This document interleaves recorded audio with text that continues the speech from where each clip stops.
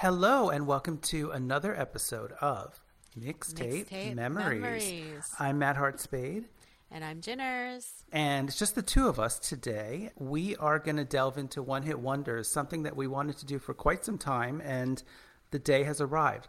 I mean, I feel like it was such an integral part of 90s culture, and in some ways aughts culture as well, that it kind of seemed like we might as well. So I guess before we get started, I just want to read like the wiki sort of textbook definition of a one-hit wonder. I'm sure everyone out there knows what it is, but this is how it's classified by whomever wrote this intro or whoever wrote this entry into Wikipedia.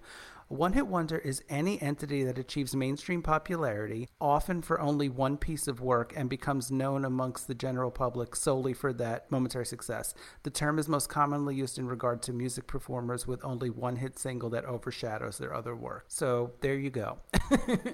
And I feel like in my mind, it kind of got started in the 80s. No, Jim? Yeah, no, definitely. Like, I feel like it was like a, singles kind of culture, and it was all about like the kind of pop hits, and maybe MTV also like helped kind of usher in a little more. Absolutely. To like, just like random hits, like because there's so many of them, and you watch them, and then you forget about them. Yeah, I think I didn't even realize that before we kind of hopped on this call today, that the video aspect actually had a lot to do with it as well. And I think in some ways, when it comes to like, a big 80s one-hit wonder like a-ha, Take On Me, your mind automatically goes to the associated video. Yeah, definitely. So I think what's also interesting about one-hit wonders, I guess, 80s, 90s, and more current than that, is that in some instances, actually, I think a-ha's a good example because in the U.S., Take On Me was the only single. But I remember when we were chatting with Sondre Lerche, like a-ha was his favorite band because they had a gazillion singles in the Nordic countries. So it's one of those things where a one-hit wonder isn't necessarily the same thing internationally. Yeah, and I think that's like another aspect to the definition. It's where like they may have just like one huge commercial hit in the US, but everywhere else they're like a giant star with like multiple hits and albums. Yeah. So it's interesting how like Americans kind of gravitate towards certain ones, and then other countries they're kind of a little bit more standing going on, and like loyalty, and like kind of going with the band to like the next album, and growing with them, whereas like I feel like that doesn't happen too much. You're pretty lucky, I think, if that happens to you here. Yeah, I kind of think that has to do with like Americans having a short attention span, or maybe more so in America than elsewhere, where you're kind of constantly chasing the buzzy thing, and maybe that doesn't exist as much elsewhere, Yeah. And I think maybe kind of tying it into the music industry in the 90s, I feel like, and I think this is one song we're going to get into possibly a little later, but I remember when Alanis had all that success with Jagged Little Pill, there were a lot of quote unquote angsty women that came after her that, the labels were trying to find the next Alanis, so to speak. And a lot of those women just kind of had one hit and disappeared, unfortunately. The song I'm thinking of, by the way, was Meredith Brooks' Bitch, which is such a classic 90s one-hit wonder. Oh my gosh, yeah. Yeah, so good.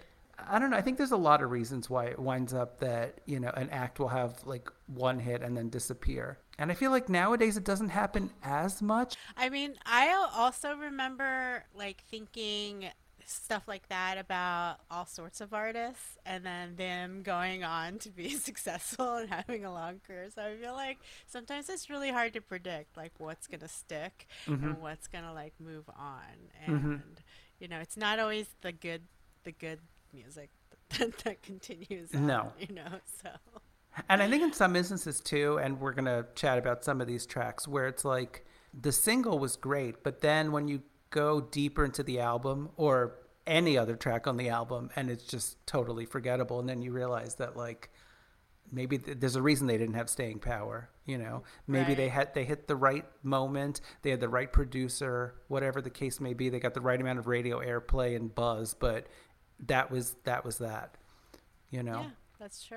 I think, And yeah. I think one other thing that's interesting is that like some folks I think really kind of cling to their one hit wonder status. Like I've noticed that Lisa Loeb is on Cameo and like every single cameo she's performing Stay, like in the cameo, got it. You know, she's milking it still. But then you have some folks that like don't ever want to be associated with the big hit or their only hit. So people have different relationships with their, you know, Yeah, like some single. people embrace it and then others resent it. Mm-hmm. It's good to hear though that Lisa Loeb embraces it. I think it's kind of weird when people don't like appreciate like the thing that brought them success and they Yeah. like sort of resent it. It's like this is a part of you. Like fans are gonna want to hear it. I feel like that happens to a lot of bands. Like I Mm-hmm. feel like B52s also like they had so many hits, Mm-hmm. but I remember going to see them like at this festival in Spain, and they had just come out with like a new album, like new songs, and they only wanted to play the The new new stuff, songs. yeah. And like, there's like 40,000 people at this festival. You think they want to hear like the new Of album? course No. not. They want to Like hear Rock Lobster. Yeah, I mean, really. you know what I mean? So you kind of have to like give people a little bit what they want and then like play like maybe a few new ones. But like, I think it's a little excessive to just be like, we're not playing the hits. Exactly. I feel the same way. I actually met the B-52s once because they were part of the True Colors tour with Cyndi Lauper, and that show was at Radio City in the aughts. Erasure was on the bill too. It was a good bill. That's a But good bill. the label or the press people gave me a meet and greet, but only for the B-52s, which I mean, great, but I don't have any sort of like passion for the B-52s. I remember meeting them and they were just not. They were just like so over it. I'm like, listen, I didn't even request this, but nice to meet you. You know, I don't know. So maybe they just have like some bitterness in them. I don't know. I mean, I don't know. They have some pretty good like karaoke tracks. Oh my God, yeah, Like, absolutely. I feel like they should just embrace it, be the fun band they're supposed to be. Speaking of karaoke, I feel like a lot of these tracks, these one hit wonder tracks that were super catchy, super buzzy, have become now kind of regulated to, your memory, but also like karaoke and like a 90s Spotify playlist and whatnot. But karaoke specifically with some of these tracks, I mean, going back to Meredith Brooks' Bitch, that is such a great, like, get it all out stupid karaoke song. And I think like part of like the best like kind of one hit wonder karaoke song is if it's a little bit funny or like you get some kind of performative thing out of singing it, Hmm. like you're not like singing it like seriously. You're like singing it a little bit with like a wink and like haha, isn't the song a little bit funny? That type of Exactly. thing. So, And uh, I think that makes for a good karaoke song when you could be a little tongue in cheek and a little silly and a little stupid. yeah, exactly. So, like, I have this memory of like Ryan, my husband Ryan, like singing Aqua Barbie Girl. That is the pretty ultimate 90s one hit wonder. And also, speaking of stupid, Yes, I mean it is totally ridiculous. And like the best part was like he would sing it with like the weirdest voice. And he would like keep it throughout the song and he did just he do wanted the me male and female parts? he just did everything in like the same voice. Oh, okay.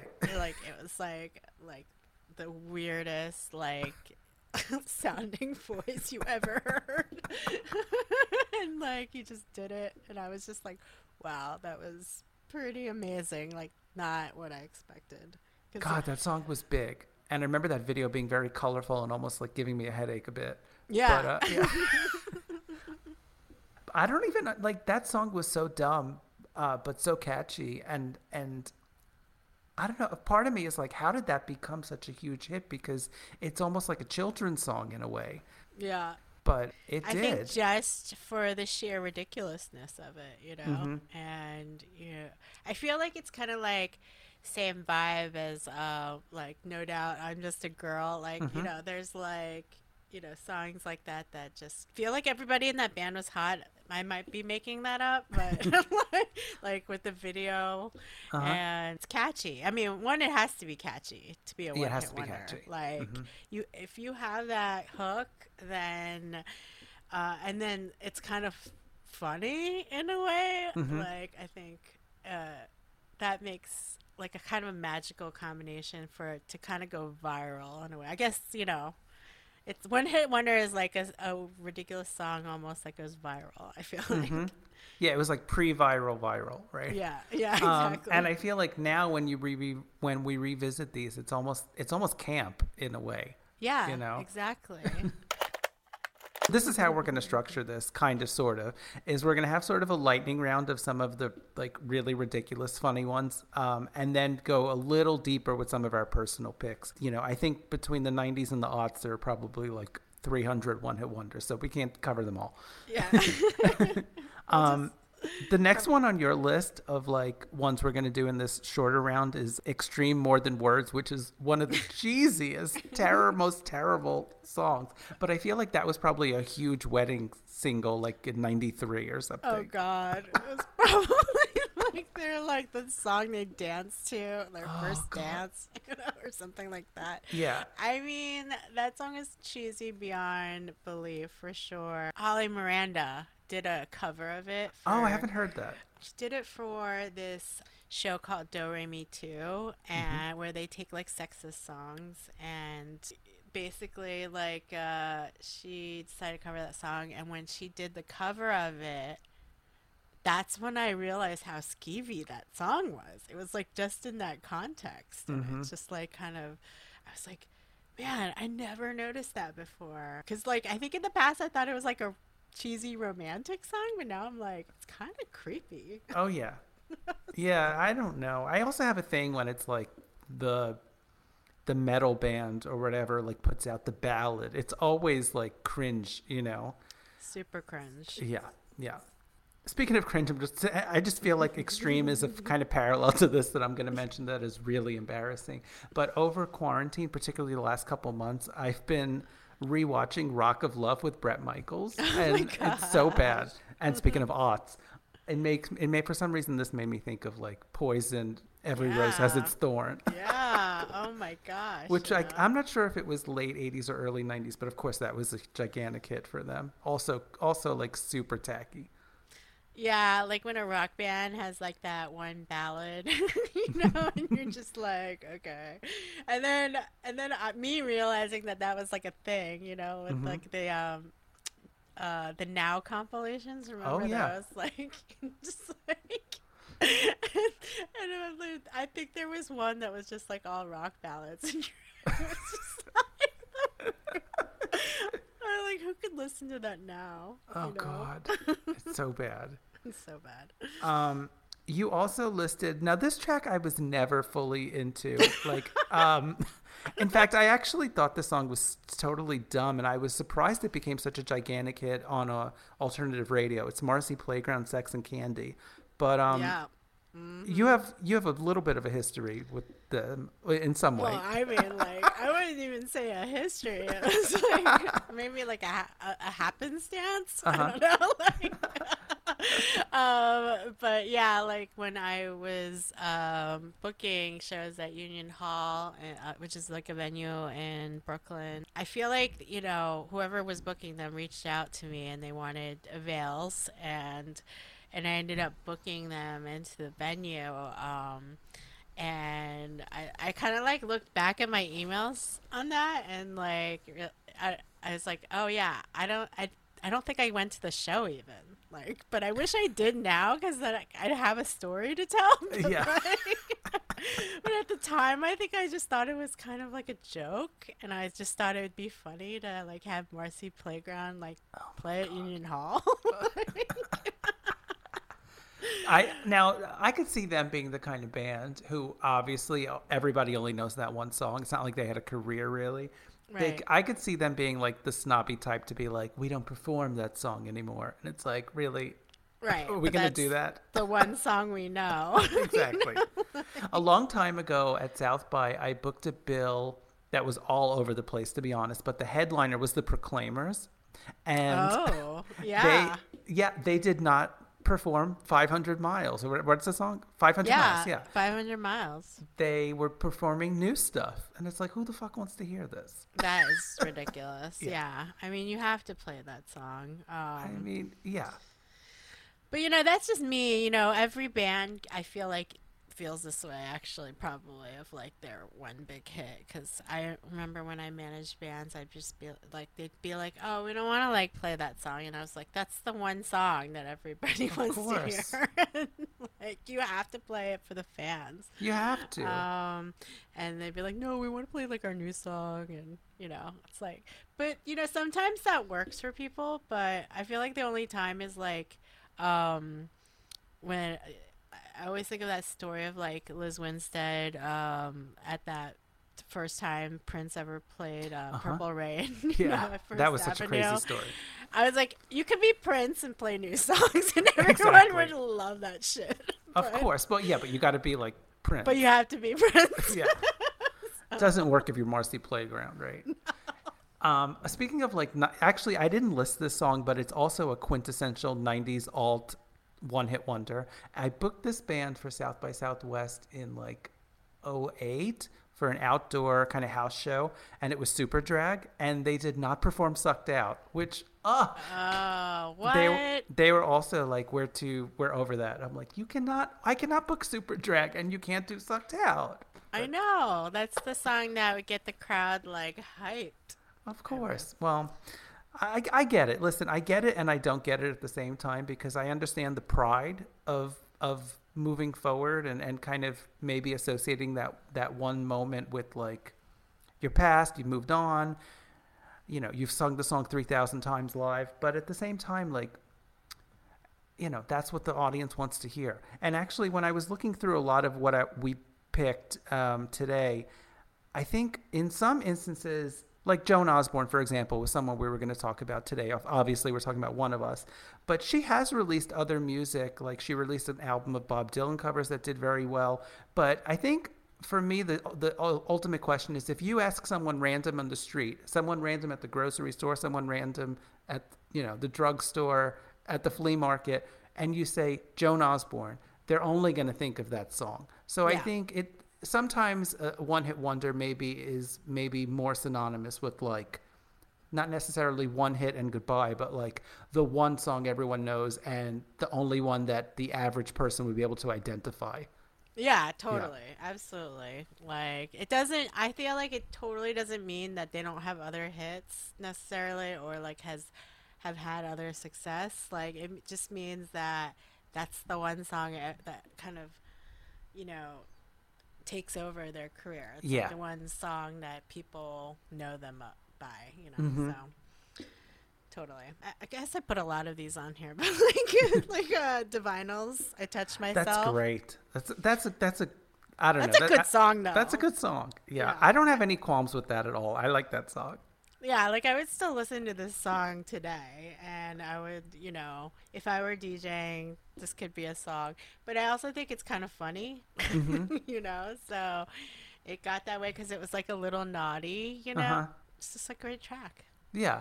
It's kind of incredible when you think like that song generated a little bit of like controversy and now like, WAP was the biggest single of 2020. Right. So we've really gone pretty far in terms of Totally. like, that nonsense.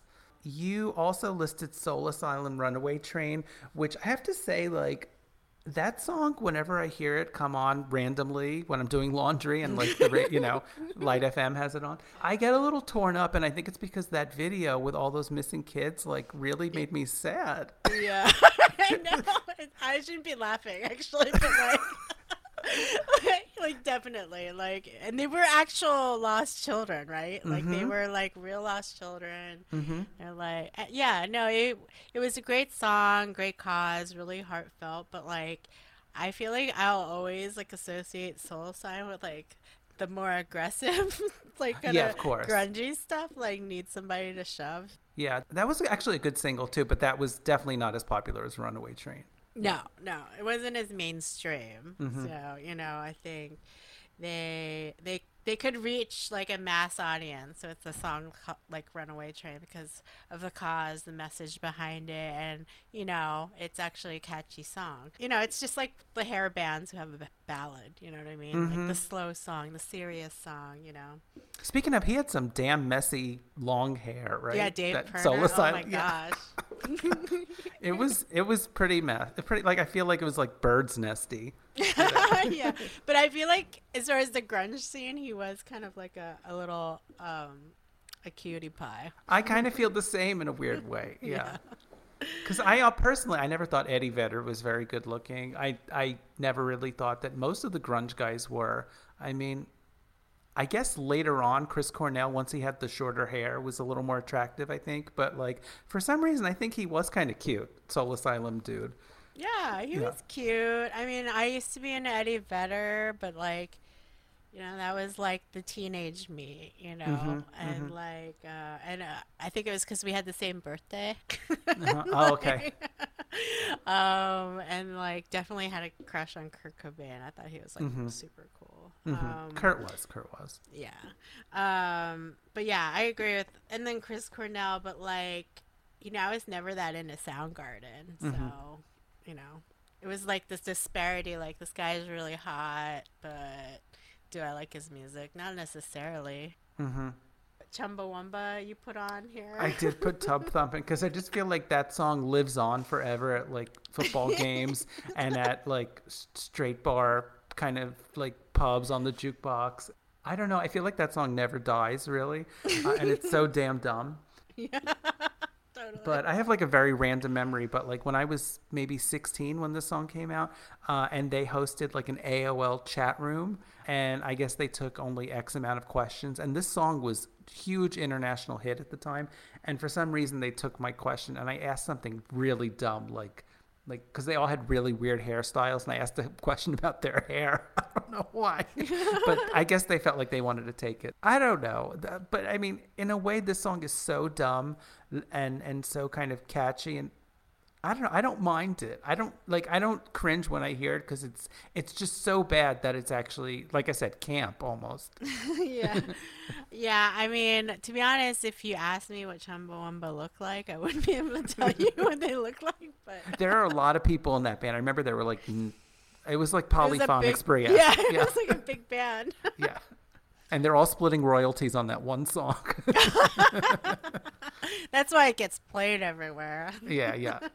They just say yes to everything. Yeah, exactly. Oh my gosh. Oh, also Spin Doctors. Oh my gosh. That was a big Two 90s Princes. song. Like, I mean, that song was everywhere. Yeah, that was huge. And then I saw you were listing Semisonic Closing Time. I bought that album when it came out. There are a couple acts on here that like I bought the album and it was so bad. And Semisonic is one of them. Oh no. Another one, which I'm not sure, we have like a laundry list here that we're going off of, but Primitive Radio Gods. I'm not sure if y'all remember this song, but it was called Standing Outside of a Broken Phone Booth with Money in My Hand, which is also fucking stupid. I was really into that song. It had some random ass sample, and the delivery of the song was very much like kind of monotone, but it had like a bit of like an R&B beat.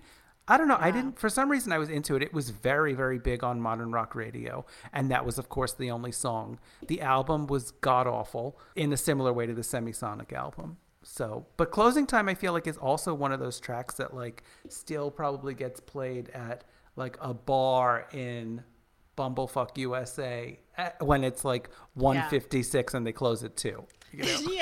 Yeah, no, totally. And I also feel like at a choice, like karaoke moment, like it could go really, really well. Yeah. And like maybe the whole bar would sing along with you or something. Exactly. Yeah, I think everybody knows the words to that chorus. Come on. Yeah, exactly. So many songs. I know there are so many here on this list. You know, going away from like rock, I've been watching a lot of TV during quarantine, and with that comes like the commercials, and it's always like the same commercials. But I feel like a tag team had like a revival with Whoop There It Is. Because they did this like Geico commercial. Oh, I have not seen that. Oh my gosh. Oh my god, we are gonna I'm Google gonna have this to watch afterwards, and you're gonna watch it because like it's so good. And they basically reinvented their song into "Scoop." There it is, and they're Oh, like, perfect. talking about all these ice cream flavors. Oh my god. And then they're like, "Scoop." There it is.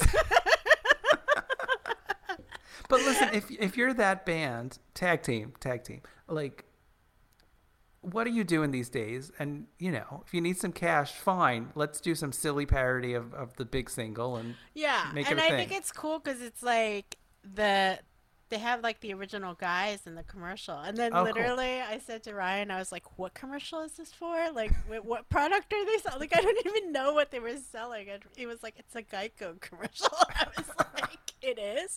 I thought it was ice cream."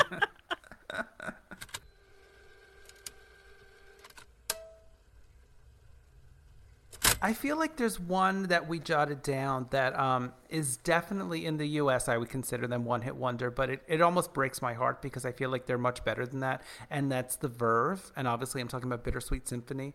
I have always loved Richard Ashcroft, and I love in particular that Verve album, Urban Hymns. It's one of my favorite 90s albums. And when the Verve reunited maybe like a decade ago, they played the theater at MSG, and I was there both nights. I was like, having a moment. But it's one of those things where that song was so huge and also kind of lives on in other ways, like at, stadiums and whatnot, that I feel like they'll never ever, top that. But it's a bummer because they really are a band that they really have some beautiful ballads. They have some really like experimental psychedelic type stuff. But that was their big pop moment. And I think it was also of the time where, Oasis was breaking really big in the US. And I think there was a little bit of a hunger in like the mid to late 90s where, Blur was finally getting some US success. And I feel like some of these British bands had a short-lived moment in the States, and then it kind of disappeared. And the Verve kind of falls into that category. But I Yeah. love them. And I you know what? I still love Bittersweet Symphony. Yeah, I mean, also I that's another one I think of the video all the time when I think of it. So, I mean, that's kind of an iconic video where he's just kind of bumping into everyone and just like, yeah. I don't know. It's not exactly a very deep video, but it's very memorable. I mean, Yeah. could you do that video today? No. No. No. But like everyone would be wearing masks. Exactly. Actually, this wasn't on our list, but just popped into my head. Speaking of like iconic '90s videos with focusing on someone, Jamiroquai, "Virtual Insanity." Oh yeah.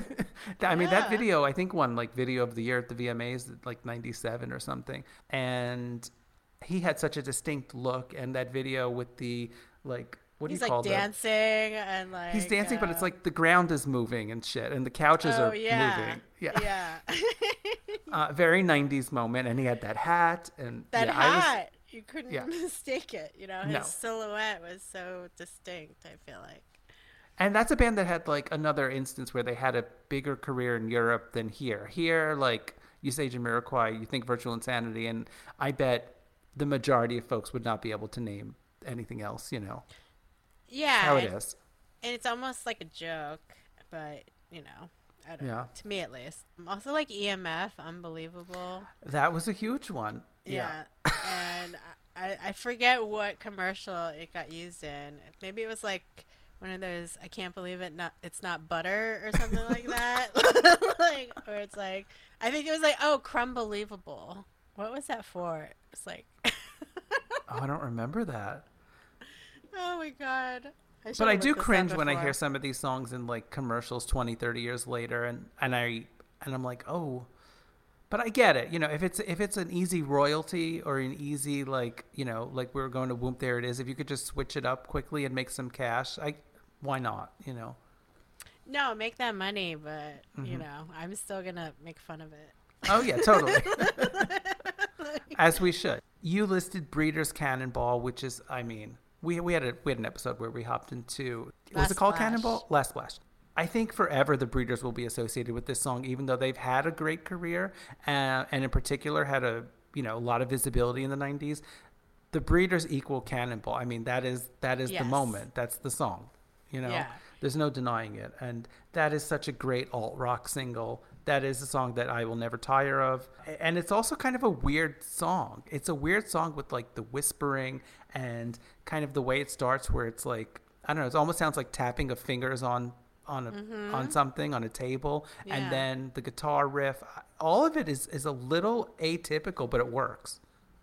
Yeah, no, that's a good point, actually. Like, I didn't really like think about that actually, because like to me, it's just like a cool, to me they're like these cool like indie alt rock kind of like musicians, and I'll just love like anything they do, really. But you know, that was a big hit that gets played everywhere, and people love it, even though it's a little bit different than your average pop song. Mm-hmm. Mm-hmm. So that's a big testament to like what a great band they are. Mm-hmm. And there's this other song, Faith No More, Epic, on the list that I feel like I want to talk about You go because for it. it had this whole life with Guitar Hero. I feel like Mm-hmm. like I knew it, and like I can still see like the video from MTV and all of that, and like just how dramatic like the flopping fish at the end of the video is and stuff like that. That's But the only part I remember. fair enough, fair enough.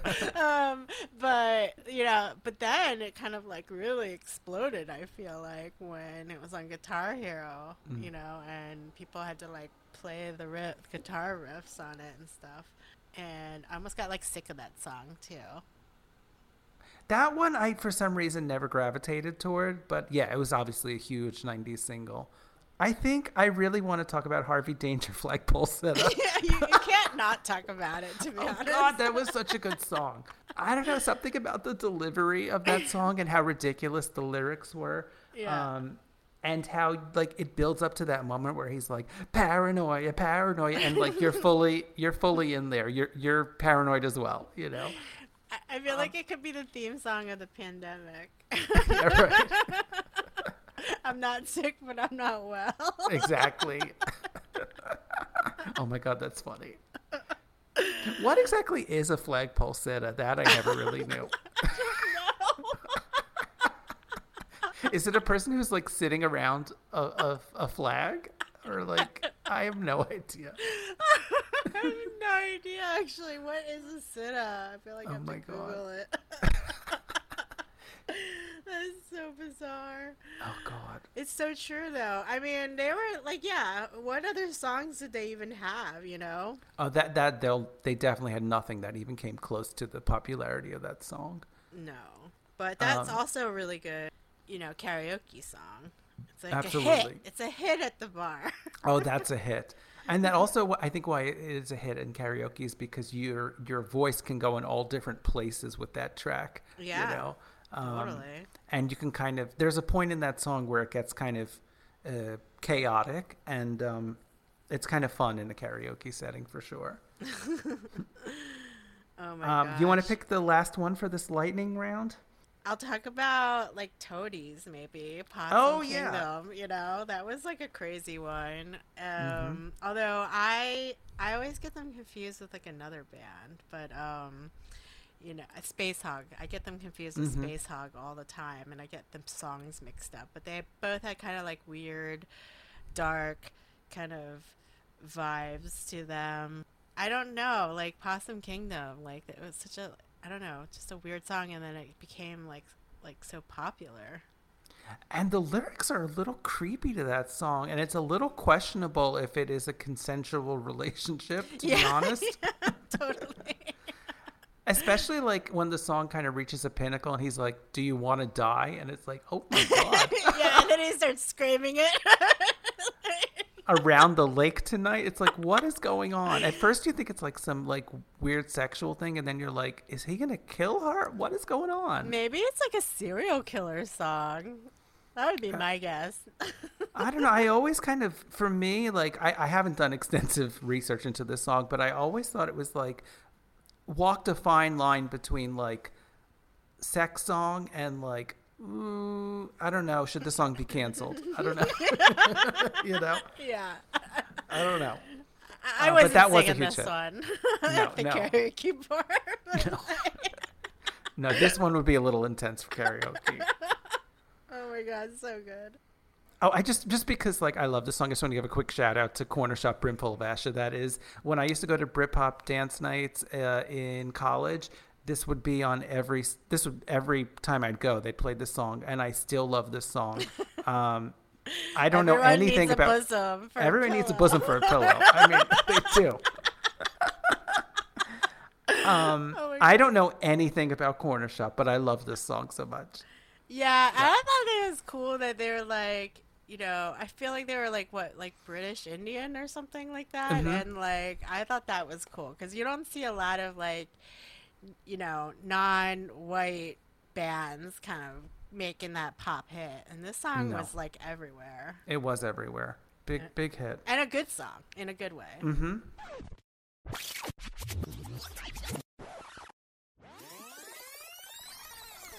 All right. Okay, so rather than repeat skip, how we're gonna attempt, this is our first time doing this, first time without a repeat skip.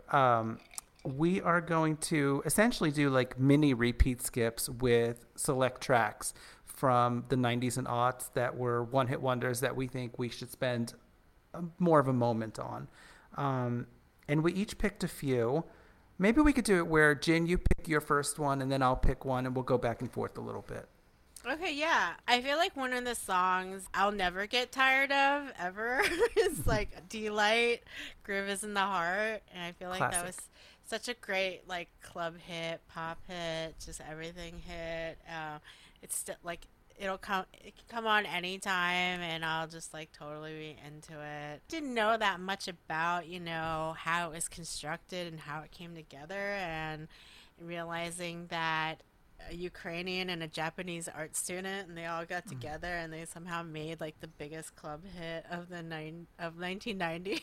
Mm-hmm. It's interesting because like apparently like they got like Bootsy Collins to be on the track, and then he in turn got like some other like veteran like funk musicians to Mm-hmm. play on it as well, and then they were sampling songs from like Herbie Hancock and other people. And then, of course, you have Lady Miss Kier and Q-Tip Mm-hmm. on the track. And it's just like, how crazy is that? I just like, Mm-hmm. how is it possible that these people got all It this, is kind of crazy that all of these people were on one track, yeah. you And, know? and it's just a song that, warms my heart and also like gets me, dancing and stuff. Hmm. I mean, I don't have too much to say. This song is pure fun to me and always was and always will be. The video brings a smile to my face. I feel like the song did a really good job at kind of merging 80s culture and bringing it into the 90s in kind of a forward-thinking way with the beat and with kind of just how they approached it. It just seemed at the time very like a modern way of going about a pop song. Totally. Yeah, I still dig this song. I would still dance to this song. I'm fully on board with this song kind of living its best life. What about you? What song do you want to talk about? Oh God, there were so many, but I feel like if I were forced to kind of narrow it down to a few, one that would absolutely be on my list is New Radicals, You Get What You Give. Classic. Oh my God, oh God, I love this. This song is also like it's also kind of stupid, but this song touches me in a way that I can't fully understand why. I think something about it is very inspirational. I think something about it is very much like overcoming things. Mm-hmm. The video was filmed at the Staten Island Mall, which I Mm-hmm. used to go to all the time with my parents, and it was a little strange. It was the first time I saw a music video where it was like, oh, I know that location, you know. Also, he would wear that stupid floppy hat, and I had all my floppy hats in the mid late 90s, and I was like, oh, we're like on the same wavelength here. But yeah, I always loved this song. I bought the album, which was a little all over the place, but had its moments. And then, of course, they broke up very shortly after this song became a huge hit. And then Greg Alexander went on to like have a lot of success with producing other artists and whatnot. A lot of pop acts, actually. And then it recently had kind of a resurgence because at Biden's inauguration, I guess Kamala Harris's husband, Doug Emhoff, and also Joe Biden's deceased son, Beau Biden, were huge fans of this song. So both teams asked the New Radicals to perform this song for the first time in 20 plus years at like inauguration stream that wasn't live. But I was still excited. So I was like, that day, I was like waiting for, for 147 when it was going to come on. And I just like, I remember being taken back to the time when I first heard the song and first fell in love with it. And I don't know, it still kind of gets me emotional. It's stupid. I can't explain it. I totally agree with you, though. I totally hear what you're saying about it because I also feel like it was like such a great song and still is such a great song. And also gives me the feels every time I hear it. And like, if it ever came on like somewhere, I would totally like lose it. Like, you know, it's still like, there's just something so kind of like a middle finger, you know, in the song, vibe in the song, and, you know, but also like kind of whimsical. I don't know. It's like this weird mix. And then, you know, I feel like I won't forget the video. I totally can picture it in my head. It's all at the mall and like, and then he just calls out a bunch of people like at the end of the song. Yeah, that's the funny part.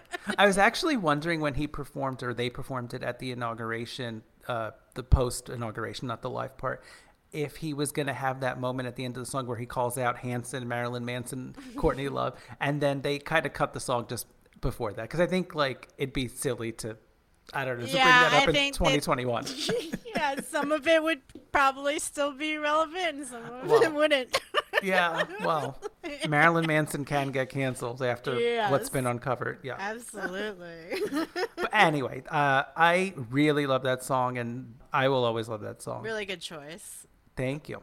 Why don't you go and pick your next selection? Well, I think I was going to talk about like Suzanne Vega, Tom's Diner in particular, like the one with DNA that got remixed in 1990. Because I know, like, I guess the original track came out in like the 80s, but it didn't have any music or anything to it. And then I think people were like playing around with it. And then like this song, this version with like DNA came out, and like, actually, when I first heard it, didn't realize it was like a remix, but the remix is the one that became the hit, you know, everywhere, like, worldwide. And I feel like it made me not even like be aware that she sang like these other songs. You know, I thought she was like a dance, dance hit star. I mean, if that's your first introduction, which it was for me as well, like you would think that she's more of like a dance artist. You wouldn't think she's more singer-songwriter. No, and I was young, you know, when this song came out, so like I have these memories of like elementary school, or like like I don't know why. I feel like I remember listening to this song like while in woodshop or something, like, making some bullshit woodshop thing, and I have this memory of this song. But you know, and then now as like, you know, there's a Tom's Diner in New York, in Brooklyn. I don't know if it's. So, do you know if it's like that's the diner she's talking about? That's not the diner. The diner she was referencing, if my memory serves me correctly, is on the Upper West Side somewhere. Okay. Yeah. But I used to think that was like the diner, but it's not. So never mind. No, but that's another good Tom's Diner.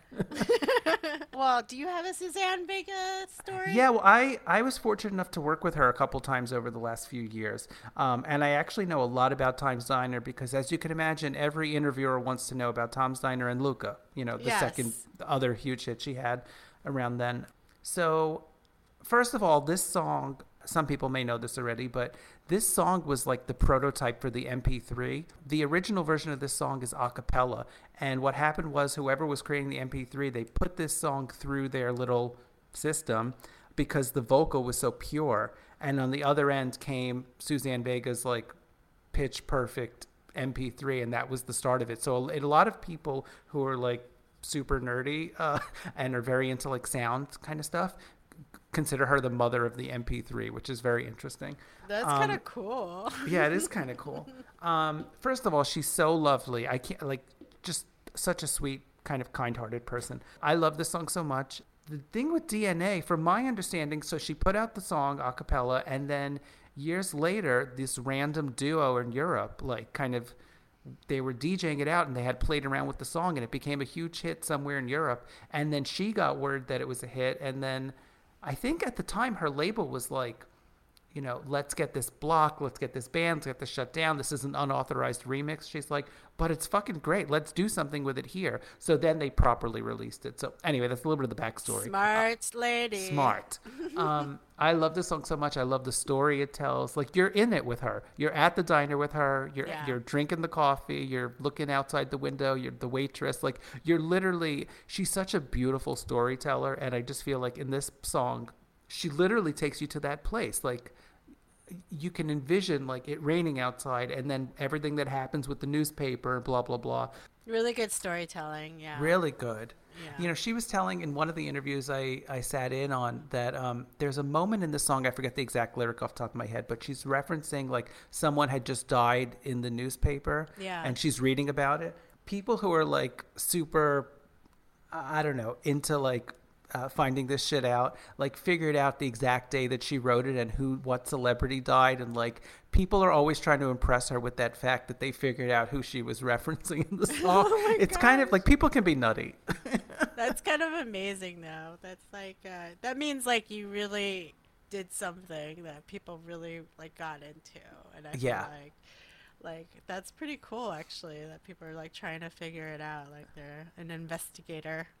Yeah. Well, on Reddit they're the Nancy Drews, Oh, at least yeah. on the RuPaul's Drag Race Reddit board. The only one I really go to besides like the vinyl record release page. Yeah. I guess I'll hop into my second pick. This to me is like one of the most beautiful songs ever written. And I realize that they've had a career and they're super respected well beyond this 1994 single, but I feel like they'll always be associated with it. I'm talking about Mazzy Star, Fade Into You. Yeah. I saw them a few years ago at Terminal 5. They played literally completely in the dark. Like, I'm not kidding. It was in the dark. It was like pitch black. I love it. And the whole set was like, I mean, their whole vibe, it is Fade Into You-esque. Just very, very kind of moody, and, you know, they take you to that place. But once they got into Fade Into You, I was like, I don't know, my heart like was like hurting. I was like, oh, this song. It's just such, I don't know what else to say. It's just such a fucking gorgeous song, and it's timeless, and I love her vocals, and it's flawless. I don't know. Do you feel the same? I feel the same. It's like so magical. It like totally takes you to like another, you know, place. And yeah, you do feel like you're kind of like in the dark, and you're probably like, you know, slow dancing with somebody you have a crush on or something, and like just like the anticipation, you know. Yeah, no, her vocals, Hope Sandoval's vocals are like perfect. Mm-hmm. Just like so like, I don't even, soft, angelic, like dreamy, like just everything you want them to be. And then the music is just like gorgeous, and it's just the combination is like crazy. And I think it's a song that definitely like pulls at the heart, and that a lot of people kind of get lost in, you know. Yeah, totally get it. love that song. And they're also a band that I feel like people would argue, right, that they actually have a good catalog, but you know, most people will just know Fade Into You. I mean, there's no denying it. It is what it is. But you know, they put out something. I mean, obviously, when I saw them, they were touring behind a new album, which was stunning. But like, I couldn't remember a single track if you asked me right now. Yeah. You know, it was a beautiful album, but this song in particular just really stands out. Yeah. Yeah. I mean, yeah, classic. Everybody knows it. It gets played everywhere. And I'm just glad that they had that success, you know, and that they can keep making like great music. Probably still getting paychecks from Fade Into You. I'm sure they are. Yeah. Another one that I wanted to talk about was Montel Jordan. I'm so excited for this. I mean, who doesn't know this song, right? Of course. It's like the song that DJs play on Friday night. And like, It was, I mean, I think it came out in 95, if I'm remembering correctly. I could look at my notes here. But, like, this was a gigantic #1 single, at least in the U.S. I don't really know about internationally, but I think it was big everywhere. Yeah, I think Yeah. so too. I think, but I'm actually don't know if it was an international hit. I'm assuming though, because Mm-hmm. like it's so catchy. It has like this whole fun vibe to it. Like it's a total like going out song. Like you plug and play this song before you go out, and then Mm-hmm. you go into the night. And Montel Jordan, like I don't know. There's just something so like charming about his like delivery in the song. And I have a funny story because I was like, in my early days I was like a journalist, and I was working at like a teen website. I probably mentioned it before. And back then it was like a lot of digital journalists, so it's like from websites and stuff. So I was with a group of like online journalists, and we got like herded by Def Jam to go to like a Montel Jordan album promotional party that Mm-hmm. they would do these like marketing parties all the time. So this is just like with all online journalists, and we went to, I think it was Bowmore, and went bowling, and I with love this story Montel so much. Jordan. And I was on Montel Jordan's team. There was Amazing. two teams. We're playing against each other, and I was on his team. And want to say we won, but I actually don't remember who won the game or whatever.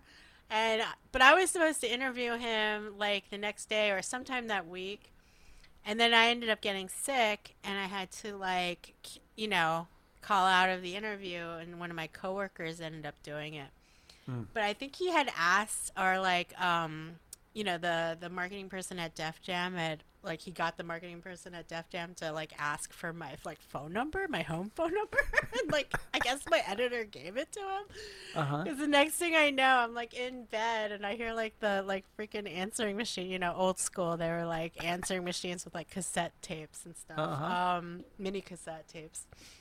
And I hear like, "Hi, Jen, this is Montel Jordan. I heard you were sick. I thought you might need some chicken soup or something." And I was like, "What is going Oh my, on? it's so amazing. What is my life?"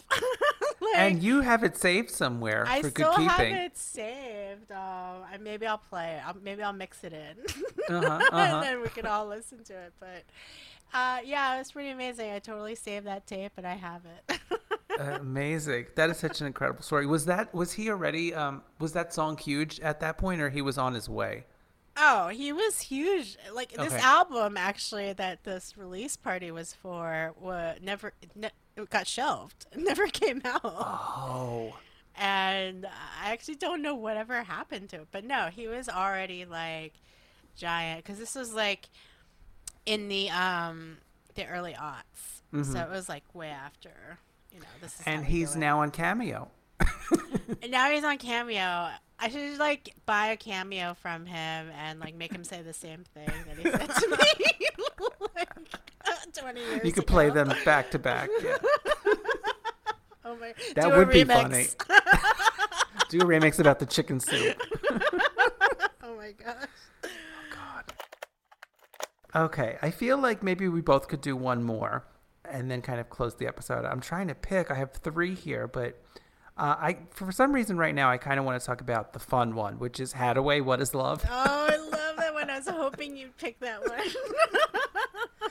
I love this song so much. It takes me back. This very specific memory is watching My So-Called Life, and there's a scene where they're at a dance, a school dance, and Ricky, the gay character, is like, I guess like someone is kind of hitting on him and he doesn't know what to do and he's kind of coming to terms with things, and this song is playing, and for some reason, because of that association, I've always just considered this as like a queer dance song, even though I don't really know much about Hadaway. I don't really know about their sexuality. I don't know if that was intentional.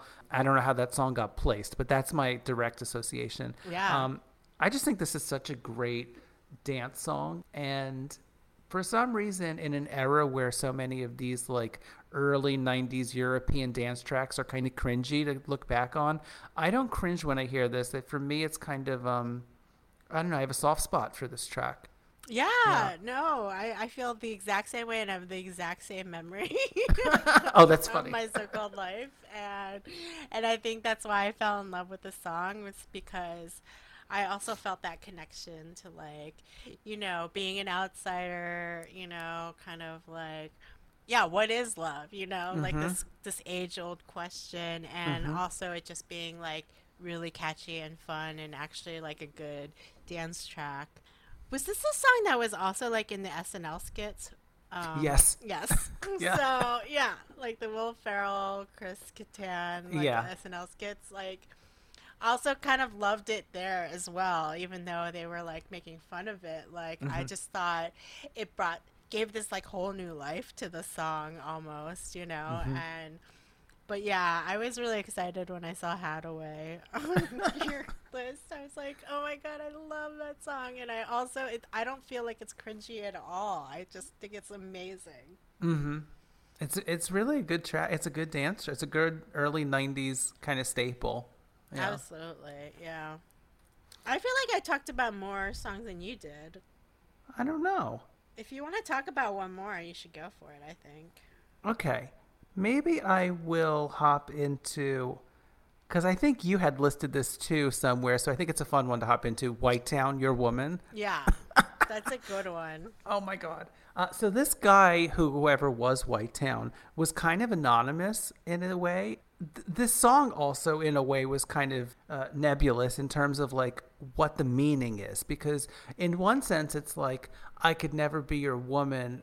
Is he talking? Is it a queer thing? Is he trying to say to a guy that like I wish I could be with you, but I can't because I'm not a woman? Or is it like is he singing from the perspective of someone else?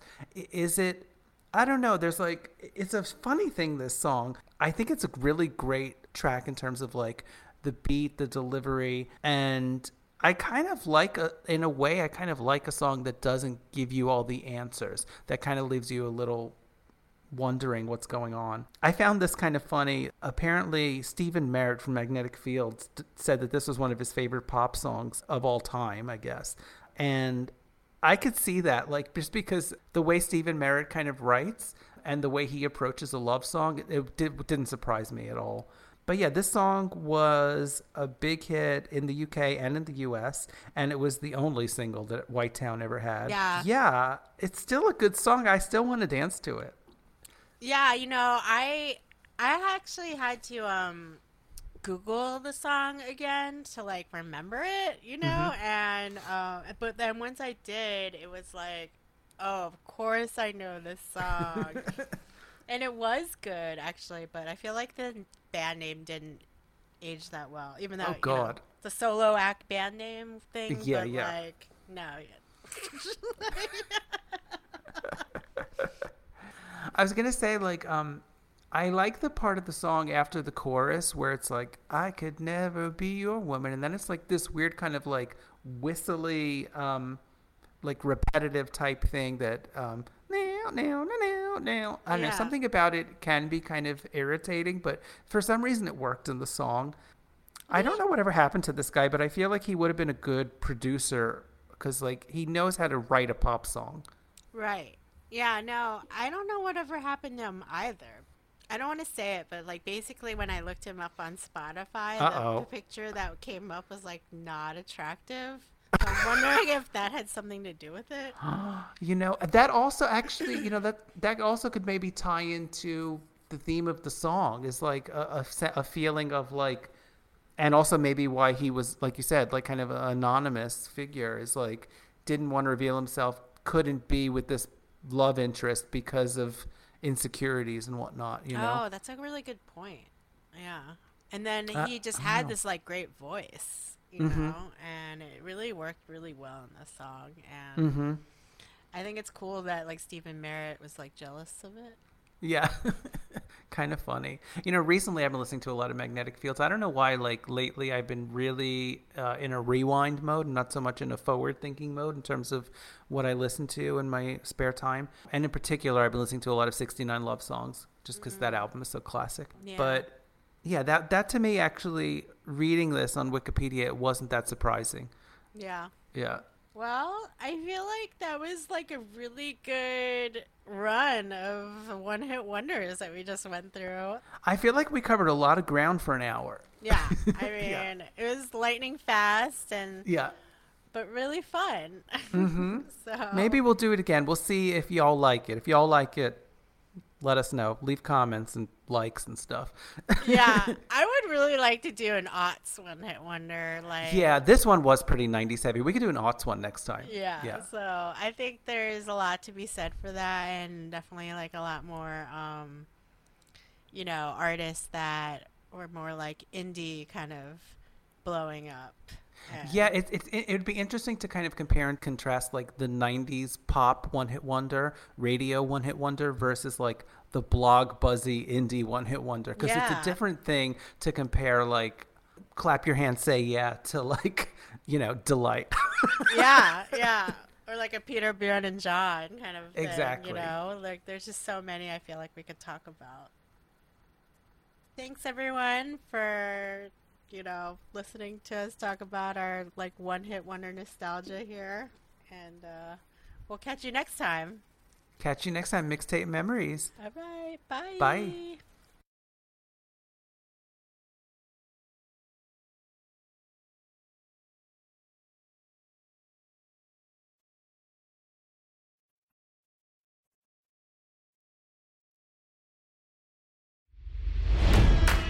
It's NFL draft season, and that means it's time to start thinking about fantasy football.